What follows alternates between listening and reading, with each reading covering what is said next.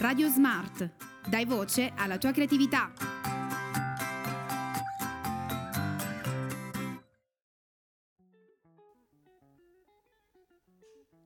Buonasera cari amici di Radio Smart. Qui abbiamo oggi il nostro ospite Pasquale Di Genova, presidente dell'associazione Arcieri Storici Turris Maior. Allora, qui al mio fianco abbiamo Domenico, invece dalla posizione tecnica abbiamo Umberto e Riccardo. Allora, iniziamo subito con le domande.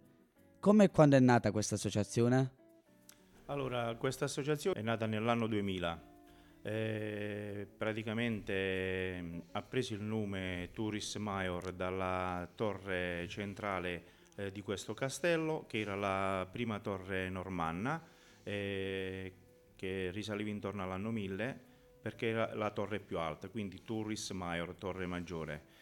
Questo gruppo è nato con l'intento di fare la disciplina dell'arco storico, di praticare la disciplina dell'arco storico praticamente e rievocare la storia.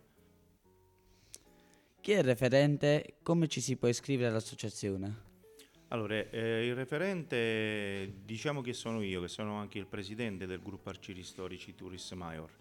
E per iscriversi ci vuole un'età minima di 14 anni e praticamente non può fare solo la disciplina di tiro con l'arco, ma bensì può, perché nel gruppo è formato da tamburini, da arcieri, balestrieri, quindi le figure sono varie. Uno può decidere di scegliere quello che fare, non è detto che se fai il tamburino devi tirare per forza con l'arco.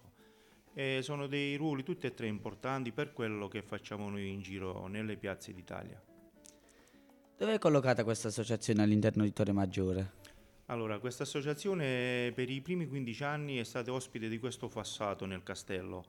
Poi per motivi di ristrutturazione del fossato non abbiamo più avuto l'autorizzazione dalla sovrintendenza e dobbiamo ringraziare il nostro parroco Don Renato Borrelli che ci ha messo a disposizione la sua palestra all'oratorio di San Domenico. Invece chi è stato il fondatore di questa associazione? Il fondatore sono stato io, perché già dal lontano 1994 io sono sempre stato appassionato di tiro con l'arco, da quando ero, sì, da bambino, insomma, è iniziato come un gioco, però poi man mano è diventato un'arte nobile questa, perché insomma praticare questo tipo di arco si può classificare un'arte nobile.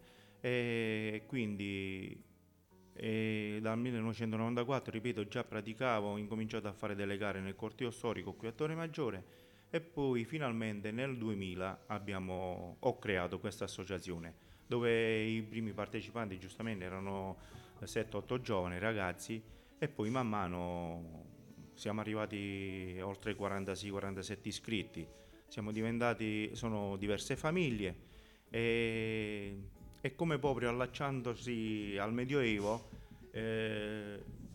gli arcieri erano sempre perseguitati dal re. Allora si rifugiavano nei boschi e si creavano queste famiglie.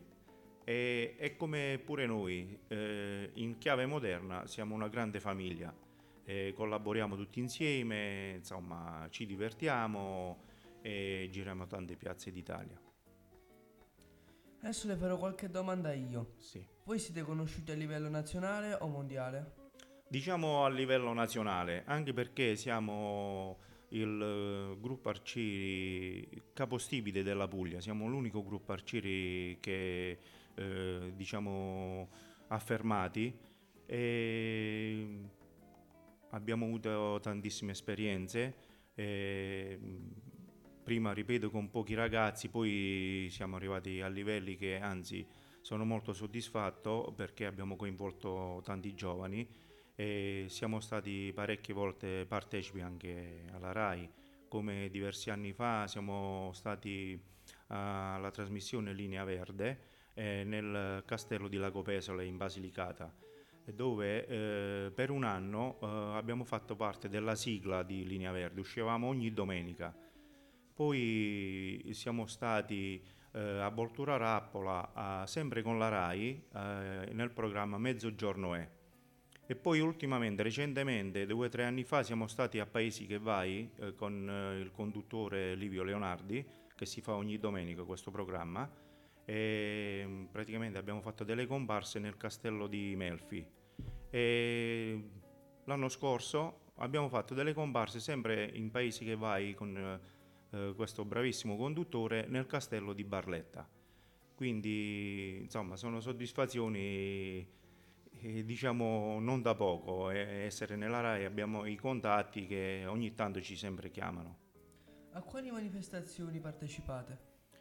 E diciamo che ci sono delle date in alcune città che sono tassative proprio, sono come Melfi che da 15 anni che ci chiamano nella festa della falconeria, che Melfi diciamo è stato dove Federico II fece le costituzioni melfitane.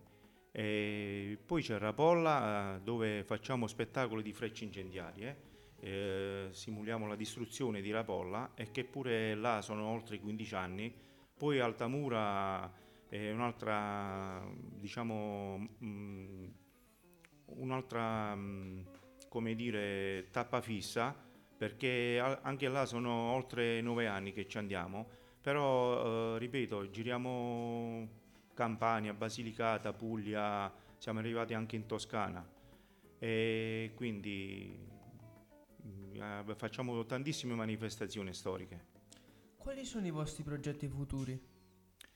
Allora, i nostri progetti futuri sono quelli sempre di andare avanti. Sono 23 anni di associazione e la cosa che puntiamo, che ci stiamo riuscendo a coinvolgere sempre più giovani e nei nostri spettacoli che facciamo nelle piazze suscitiamo tante emozioni e tante diciamo soddisfazioni anche per i bambini, perché noi coinvolgiamo anche i bambini negli spettacoli, li facciamo provare a tirare con l'arco, perché lo dobbiamo ammettere, è una cosa che sin da piccoli il bambino ha sempre cercato di fare, è un desiderio, dice magari potrei tirare anche io con l'arco, che poi diciamo i bambini che poi anche gli adulti vengono coinvolti e a volte non vogliono più lasciare l'arco, insomma. E questa è la cosa più bella, coinvolgere i giovani, distoglierli da tutte queste tecnologie che magari a volte sembrano anche noiose. L'ha creato lei questo dono che ci ha fatto?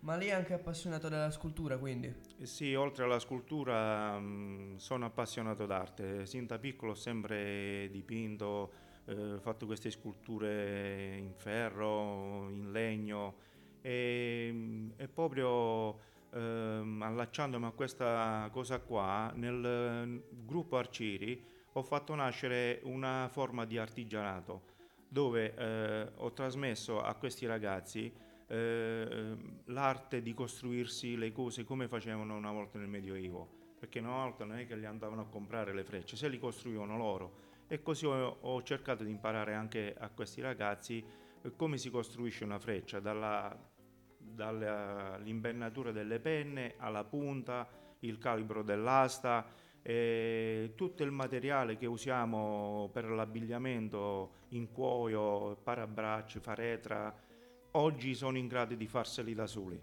quindi è un grande risultato. Va bene, la ringraziamo per la sua disponibilità e un saluto da tutta la redazione di Radio Smart. Ok, grazie.